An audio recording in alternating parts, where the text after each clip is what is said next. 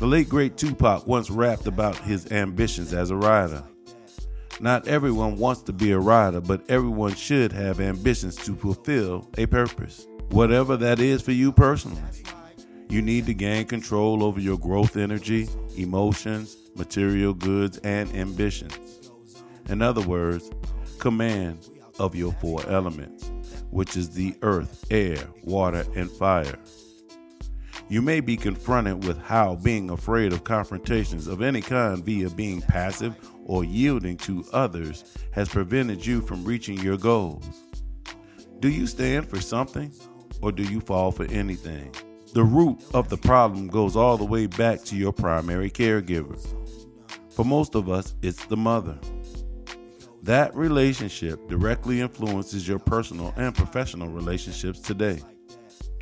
Make the correction or stop complaining. Before you start the pity party, you're not special. Has it ever crossed your mind you had to go through that to truly understand the lesson at this point? Have you ever heard of rite of passage?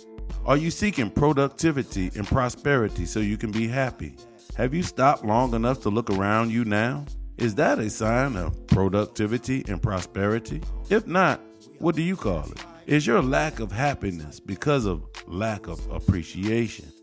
Developing the inner strength to ward off the tempting negative forces of everyday life will release you from your self-imposed prison.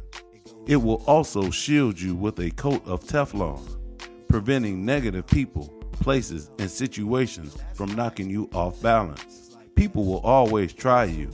Expect it and accept it. It's part of the game. If you take the stance of defeat is not an option, allow your uniqueness to come out in a creative way, emotional security and wholeness will be yours. This is Paul Heath with I Am Astrology Readings. Know thyself, balance your energy.